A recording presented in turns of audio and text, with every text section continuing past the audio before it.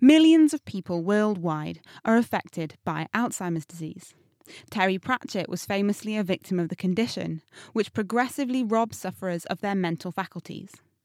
At the moment, no therapies are available to halt the disease, but it might be possible to keep patients functioning well for longer with a bit of brain training. Cambridge University neuroscientists have invented a memory-boosting app called GameShow, and I went to see the game's co-inventor Barbara Sahakian and lead scientist George Savulich. We wanted it to be fun and interesting so that people didn't have the stigma of coming into a hospital and doing cognitive training. And so we got a games developer, Tom Piercy, to come along and work within the laboratory with us. And we actually developed it with the users. So we made sure that they got it, they were interested in it. We decided to use the daytime game show motif because it seems that a lot of people in the ages range that we were looking at, sort of 70 years of age, are interested in this daytime TV and playing the games that you see on TV. So what is this game like? So this is based on research that we've been doing since 2011, and it's basically neuroimaging and neuropsychological or cognitive research that we've done. And we know from other studies as well as our own that the important neural network in the brain for episodic memory, we know that there's a neural network that importantly includes the hippocampus in the brain. So this is based on really what the hippocampus does in order to have a use it or lose it type of approach, so that you kind of strengthen that neural network by doing this particular game. And basically you're looking for objects in boxes, and then you're getting rewarded for that when you find them and you remember where they are. Can I play the game? Oh yes, I think you should play the game. It'd be great. Let's see how well I do. We've got an iPad here, and George is going to show me how to play.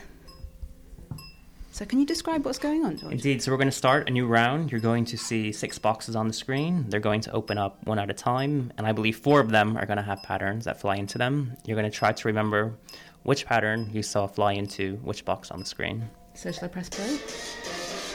So we see 6 red chests. They're opening up one at a time. This one's empty. Here's a pattern that comes up. It's very colorful, different geometric shapes. Okay, flying I've got that in. one. Yep. Here's the second one. Try to remember the location of this one. Yep, got it. Okay, and try to remember the location of this one.